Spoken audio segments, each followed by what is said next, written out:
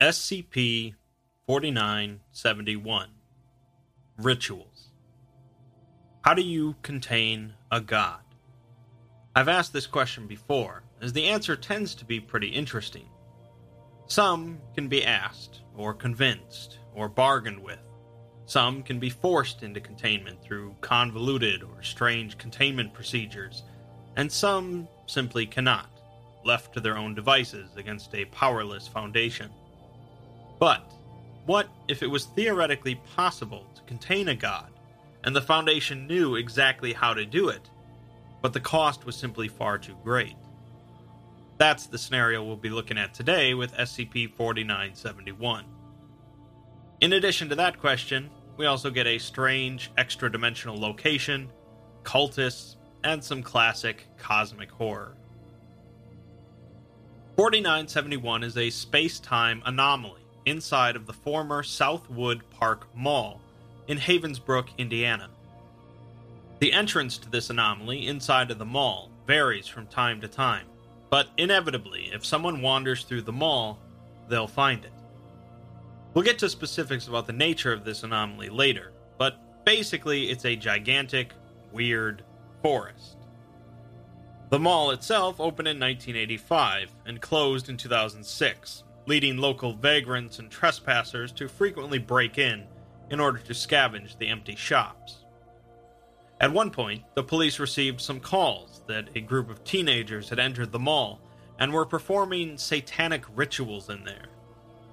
The police found evidence of a break-in, but nothing else. At this point, obviously, the space-time anomaly did not exist within the mall. In 2007, though, the local police responded to another call about a break-in, this time with witnesses reporting screams and some unnatural sounds coming from inside. The group of trespassers had apparently been caught previously trying to break in, and this time they succeeded. When the police searched the mall this time, they stumbled upon the anomaly, newly created, it seems. A number of local law enforcement officers were lost within the anomaly before the Foundation swooped in, and all that was recovered were scrambled transmissions of officers panicking. After the discovery of the SCP, the Foundation began piecing together what it was and what might have created it, or rather, who might have created it. One of the missing teenagers that broke into the mall and didn't come back out was 19-year-old Katarina Randolph. Katarina had disappeared from her grandparents' house in Maine sometime previously, but the police suspected that she really just ran off because she had been spotted mingling with a group of far-left naturalist pseudo-occultists, known as the Daughters of Eden. Essentially, the Daughters of Eden are a group of neo-druids who believe that mankind has disrupted the natural order of things and attempt to use various magic rituals to restore the balance of nature. Katarina had already been arrested at least 4 times as part of the Daughters of Eden's protests, but for some reason she was never taken back to Maine. The Foundation had been watching the Daughters of Eden because of one of their members, Anna Christian, who was also involved with a group of actual occultists operating out of 3 Portlands. About a decade ago, Anna had gotten her hands on some occult artifacts from Miskatonic University in Massachusetts, and has been using them for minor summoning rituals. Miskatonic University is not a real school, by the way, but a fictional creation of H.P. Lovecraft, used in a number of stories set in the Cthulhu mythos. The most notable thing that Anna had grabbed was a text called The Last Appeal of Biffy. Part of the text had been used in the 80s by a group to summon a minor planar entity, which was apparently significant enough that any veteran MTF agent would be familiar with the event. According to stories, The Last Appeal of Biffy was written by a minister recording the last words of a witch named Biffy during an exorcism that involved burning her alive. Occultists believe that Biffy was reciting an old chant that would summon nature spirits to drive away European colonials. There had been 6 copies of this text originally, 3 of which were burned by other Puritans, and one lost at sea in the 1870s. One was bought by someone named Oswald Carter, who I assume to be connected to Marshall Carter and Dark, who then burned it. The final copy ended up in Hitler's bedside table until the end of World War II, and it eventually ended up at Miskatonic. A few months prior to the discovery of 4971, the Foundation had raided the Daughters of Eden, arresting Anna in the process. They didn't find two things, though: Katerina and the last appeal of Biffy. It's no coincidence that shortly afterwards, Katerina is seen on camera breaking into the mall with the last appeal of Biffy in hand, and then a crazy space-time anomaly is found. A lot of the last appeal contains small incantations to summon lesser entities and to alter the weather and temperature, etc. There is a big ritual in the text, though, that summons an entity whose name translates to the one who knows silence in the earth. This is the final entity that Biffy called upon as they drove flaming pokers into her eyes, so it's the actual last appeal. Presumably, it would be pretty problematic if someone summoned this thing. The Foundation knows about this entity because they had gone to Miskatonic in the past, and the Dean of Anthropology there had split the text in half, giving the second half to the Foundation. The only reason that Biffy didn't succeed on summoning the entity during her death was because it involves a hefty amount of human sacrifice. The Foundation assumes that this is why Katerina entered the mall with a crew of cultists. The second half of the text describes an inverse incantation that can close the door to the dimension containing this entity if it's ever opened. Basically, it's fairly easy to open this gate, involving the sacrifice of a handful of humans. To close the gate after it's been opened, however, is far trickier. It depends on how soon you try to close the gate after it's been opened, with the number of human lives required doubling every hour. There is an upper limit to this number, though, and it was just reached, so now the Foundation knows that they could close the gate on this entity, but it would require the sacrifice of every living human on the planet. They're going to keep looking into it. So, we have a containment procedure then, one that they're pretty sure would work. It just requires a hefty sacrifice. They submit the viable containment procedures to the Ethics Committee to see how they feel about it, but they're not quite on board. The problem isn't entirely based around killing off every human on the planet, which the Foundation would be willing to do if the situation called for it, but also the problem is that they have yet to see this entity and don't really know that much about it. The Ethics Committee rules that the containment procedures are not acceptable given the current condition of the anomaly itself. Since the containment procedures are not accepted, they send it over to the Classification Committee to rule on what object class this anomaly is. This is the committee that looks at the nature of the SCP itself and the containment procedures to decide whether it's safe or Euclid, etc. Normally, this isn't that big of a decision, but this is a somewhat unique scenario, as there are containment procedures that would work to contain the entity, but the Foundation cannot carry them out for some reason. This results in the creation of the Cernunnos class. This is a rather specific name for an object class, as Cernunnos is a Celtic nature deity, often depicted with horns or antlers, worshipped as the Lord of the Forest. The name doesn't really have anything to do with the Foundation having containment procedures they can't utilize, but is really more specifically connected to the entity in 4971, as we'll see. When raiding the living quarters of Katerina, the Foundation found the manifesto of the Daughters of Eden, and were given a small excerpt from it. They refer to themselves as both the Daughters of Eden and the Daughters of Gaia, referring to the Greek Mother Earth goddess.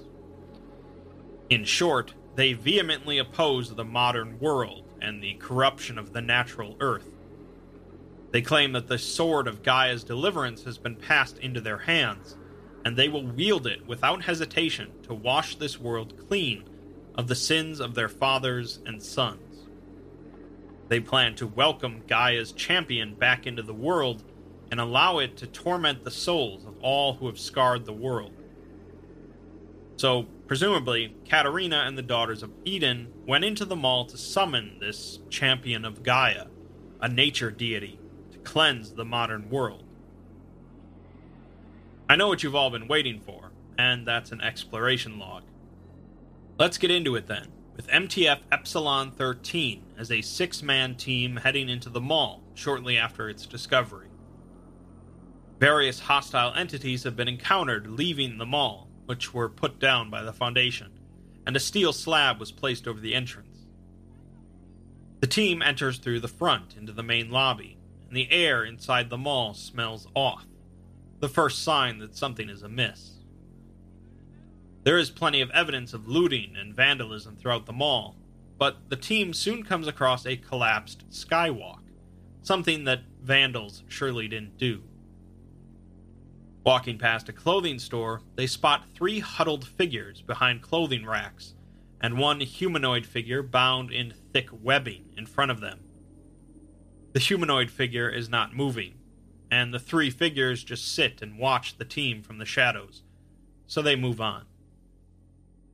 As they continue moving, they realize that the hall they've been going down has extended past the external dimensions of the mall, a pretty common occurrence in these types of situations. The sound of rushing water grows louder as they keep moving, however, and finally they enter into the atrium, where they fully encounter SCP-4971.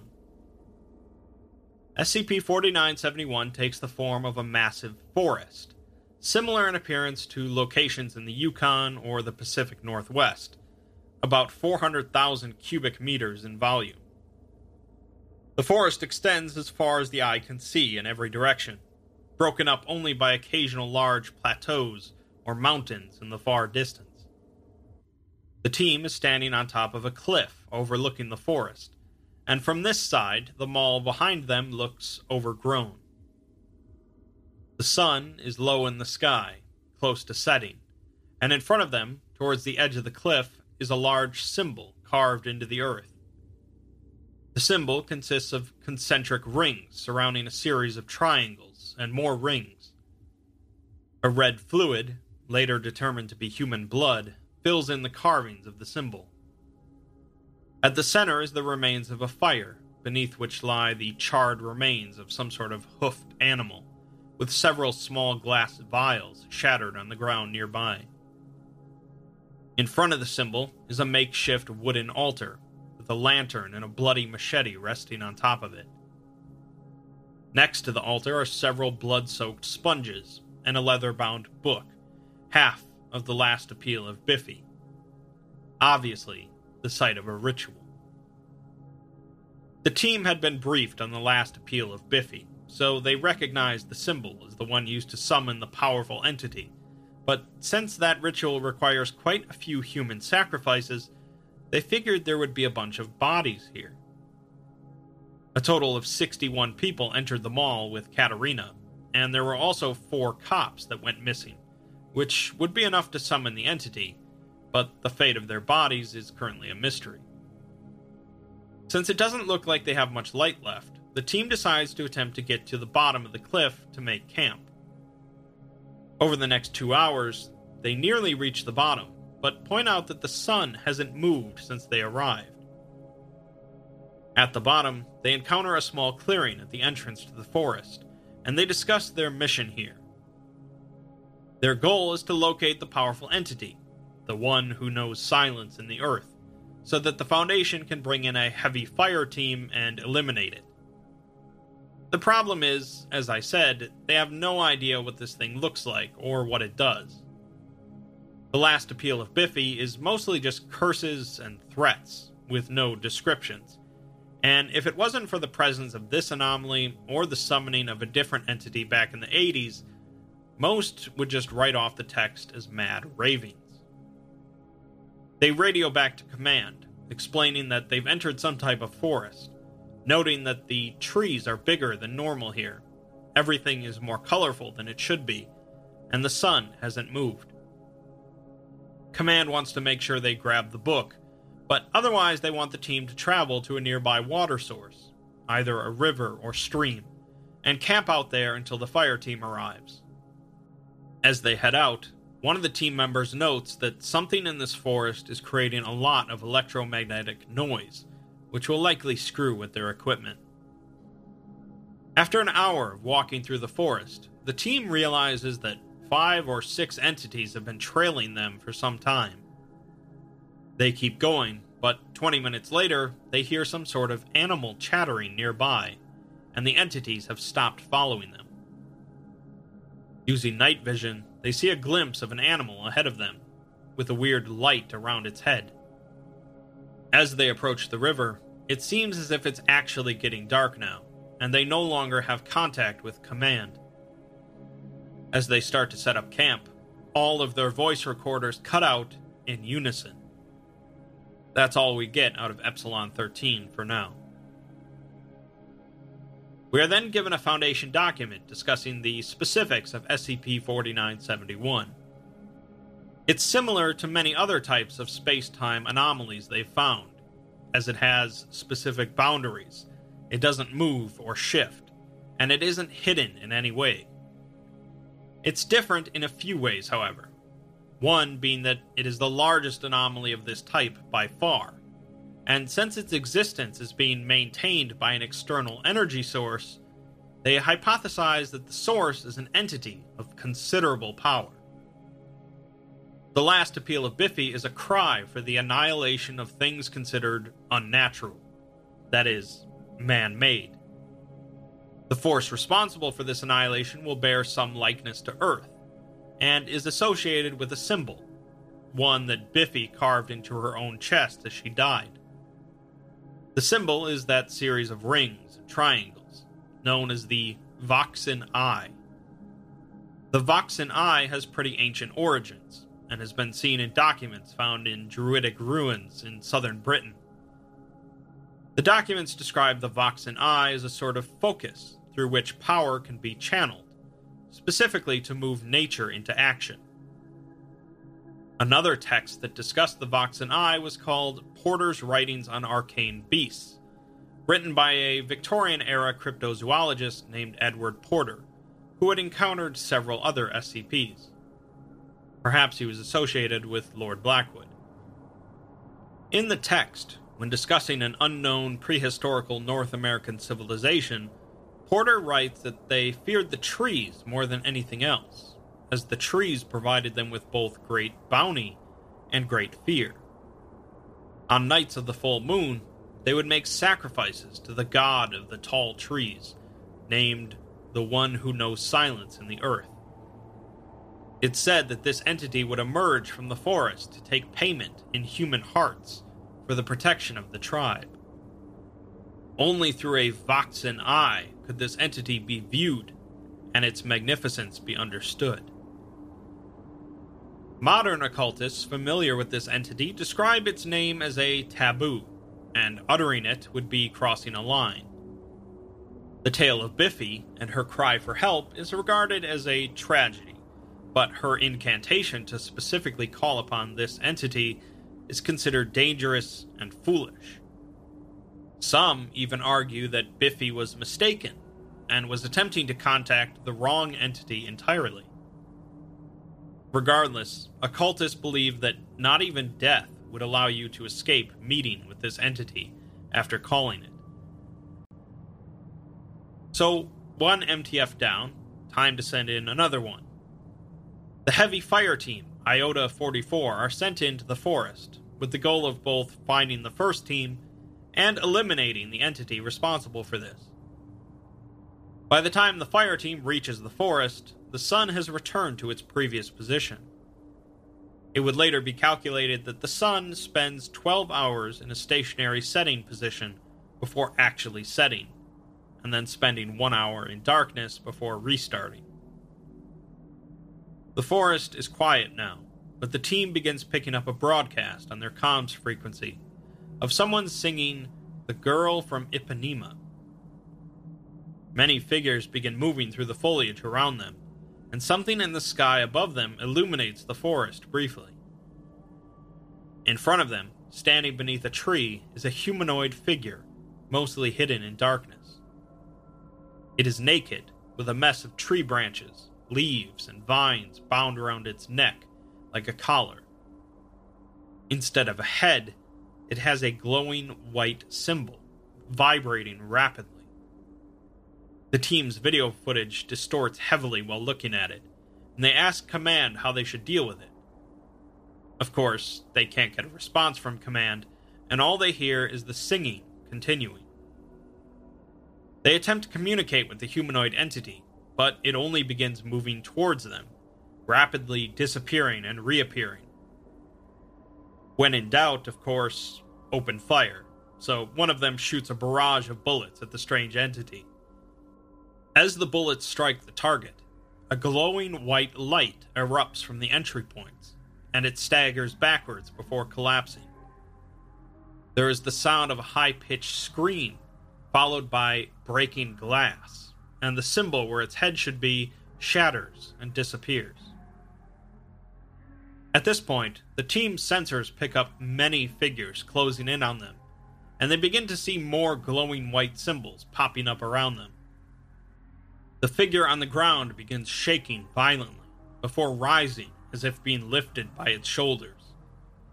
Another sound is heard, later determined to be the scream and breaking glass, but in reverse, and the white symbol appears above the entity's head again.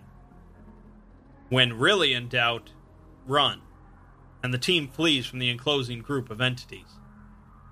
One of the team members trips and falls, and he is quickly swarmed by the figures. Another member begins grappling with one of the entities, attempting to shoot it. His arm is soon ripped off by the entity, however, and he disappears. As the other members continue to flee, they pick up a transmission from MTF Epsilon 13. They tell the fire team to head for open air and get higher, as the entities seem to be restricted to the forest. The fire team sprints towards a rise out of the forest as more and more entities converge upon them, and suddenly the ground begins to shake. One of the members falls behind and is grabbed, and she says something that is expunged from the record before she is shot by one of her teammates. 3 members down, the rest of Iota 44 regroup on the rise, safe for the moment from the entities. They converse with Epsilon 13, who speculate that the entities are fragments of the people that were sacrificed in the ritual. They won't die because they're being powered by something else, something pretty strong, that is also the source of the EM static. Epsilon 13 says that they were at a river nearby Iota 44 about a week ago, proving that time doesn't work the same here, another common occurrence. They lose connection with one another as Epsilon 13 reports a lot of static and something moving to the south of them. All radios cease working entirely as a loud, low, droning sound is heard across the forest. One of the Iota 44 members' video camera records an image of a 4-legged animal with a glowing white symbol for a head. Great. Now they've lost contact with 2 teams. In some cases, this might be when they send in the really impressive team to rescue everything. And although that's not really what happens here, we're not quite done with the MTFs yet. First, though, we get an interview log between the Foundation and Anna Christian, the occultist who had been part of the Daughters of Eden before being apprehended by the Foundation. It seems the Foundation figured she might have some input on this situation and went to talk to her after losing contact with the teams. Anna is not especially cooperative, but they offer her the chance of release, so she answers some questions. When told that Katarina Randolph opened the gate using the last appeal of Biffy, she remarks how much of an idiot Katarina is, and that she warned her over and over about this. Anna explains that she's a witch, in the sense that she can sense more than normal people can, through talking to animals and hearing the trees whisper. She can also hear darker and older thing as well. When she discovered there were other people like her out there, she was elated and became enamored with the entire concept of the occult. She was most fascinated by rituals, such as mixing blood with ash and the gratings of a cloven hoof to poison water and rot crops. She says it's not power you own, but power you wield. Real power. She says that Katerina and those that followed her were eco-terrorists, not witches. They didn't care about the cost of performing these rituals. They just cared about saving nature. Anna had taught her how to do some things, such as rusting the treads on a bulldozer or turning land to mud. It was never enough for Katerina, though, and she said that they won't be finished until they can wipe the bile of man off of Gaia's face. When Anna and the Daughters of Eden got a hold of the last appeal of Biffy, they firmly believed that the entity mentioned in the text was a nature deity, a champion of Gaia. In time, though, Anna came to learn that this is not what the entity was. She tried to tell Katerina the truth of the situation, but Katerina refused to believe her and ran off with the text. The truth of the matter is that the one who knows silence in the earth isn't a god of nature at all, but instead is a god of sacrifice. The world it lives in, the entities that live there, and itself are all created and sustained by sacrifices and rituals. It takes the souls of humans, plants, and animals and turns them into new life in its own image. She compares the way it would remake our world to replacing our rivers with battery acid. In other words, totally inimical to our natural life, the opposite of what Katerina intended. The Foundation asks her how to close the gate, but they already know the answer to that, and Anna just laughs, because the cost is too high, and Katerina didn't care about that at all. If you can't contain it, then you gotta kill it, and the Foundation then asks how.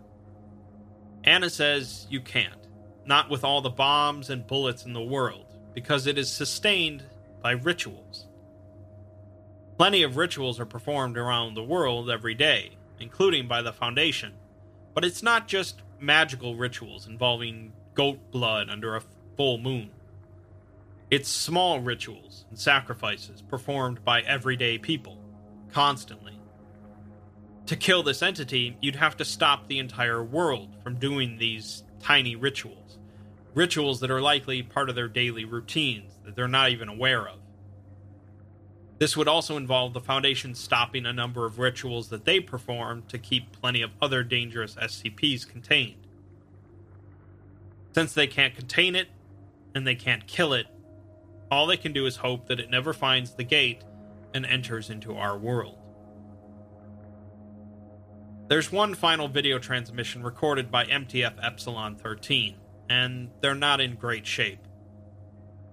One member speaks to the camera and says that they've been there for 2 months now and have run out of rations.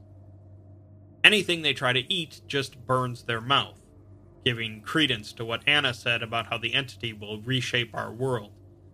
And the water is drinkable but is making them sick. They're up in the mountains now, heading towards some lights they've seen on the other side. They are currently resting on a narrow outcropping, and it's unclear how they managed to get there without climbing equipment, but they continue on. They eventually end up on a wide plateau overlooking the forest and more mountains, and they see a naked human dancing on the edge of the plateau. The team draws their weapons and approaches, spotting a symbol carved into the ground beneath her, and a human heart nearby. The human is female, and she is singing The Girl from Ipanema. After yelling at the girl to get on the ground, she turns to the team, revealing herself to be Katerina Randolph. A large wound is visible on her chest, but she continues dancing and singing. One of the members of Epsilon 13 opens fire on Katerina, and she collapses to the ground. Suddenly, a loud, low droning sound is heard, followed by a flash of light that knocks the team off their feet. One member stands, their video still recording, and sees an entity below them in the valley, later identified as the one who knows silence in the earth. It is a gigantic deer, with its body terminating below its neck, and its head replaced with a massive, vibrating white glowing crest. White glowing orbs spin around its torso, sending shimmering flecks into the air around it, and in the center of its head crest is a circular disc with a pitch-black center. The entity slowly steps through the valley, turning to face the team as Katarina's body lifts upwards and hangs in the air. Katarina begins laughing and calls out to Gaia. Her body shakes, a reversed scream is heard, and Katarina's head collapses into itself as a white seal emerges from her neck. They receive a signal on their radios of Katarina singing, and all but one of the team opens fire on her. The same droning sound is heard as one of the team, Mercury, begins to run away. She looks and sees the rest of her team suspended in the air, and watches as their hearts are ripped from their bodies by an unseen force. She continues to sprint across the mountain until she runs into Katarina again. Mercury stops, pulls a knife from her belt, and charges at Katarina as her video feed goes out. The Foundation put a stop to any more explorations into SCP-4971, and the mall was entirely sealed off. Sounds of entities continued to be heard from inside the mall, but so far the Foundation has no idea what to do with this situation. Any attempts at destroying the mall or the forest would likely only hasten the entity's discovery of our world. A number of months after losing contact with the teams, a transmitter from within the forest connected to a Foundation server and began transmitting a significant amount of data, including weather, topology, and electromagnetic field data. Also, the video and audio logs from both teams were received, which explains why the Foundation has them. After the transfer, the transmitter disconnected. 10 days later, it connected again, showing a video feed of a long-range radio tower set up on top of a mountain. A few weeks later, a single image was transmitted of the ground, with the words, "Still here," etched into the dirt. It seems that Mercury survived her scuffle with Katarina, and is stuck inside of the anomaly, but the Foundation wasn't about to risk a rescue mission. This would be the last they'd hear from her for 8 years, at which point the transmitter would activate once again for 18 seconds, sending a video feed. A woman's face is visible in extreme close-up, with what looks like a triangle in her iris. She looks very frightened, and pulls the camera back to show her mouthing the words, "Can't run anymore," and "Sorry," before the feed ends. This is the last transmission they've received. I know. Yet another all-powerful entity that's constantly on the verge of remaking or destroying our world is not exactly the most original concept nowadays. I think 4971 succeeds less in part due to its overall concept, and more due to the creepy unraveling and discovery of the teams as they explore this inhospitable dimension. The horror of the fate of the people sacrificed to open the gate, and how they're forced to remain in this forest, as only a fragment of their former selves. We can see that Katarina retained some part of her humanity after all of it, singing a song she likely had been fond of, but that's really all that remains. I'm not going to spout some grand lesson or profound moral to be taken from this SCP, as it's just some more classic cosmic horror. At this point, when you hear the words DJ Cactus and exploration logs, you either groan or get yourself something to drink and settle in. For those on board with this kind of stuff, though, it's some good horror.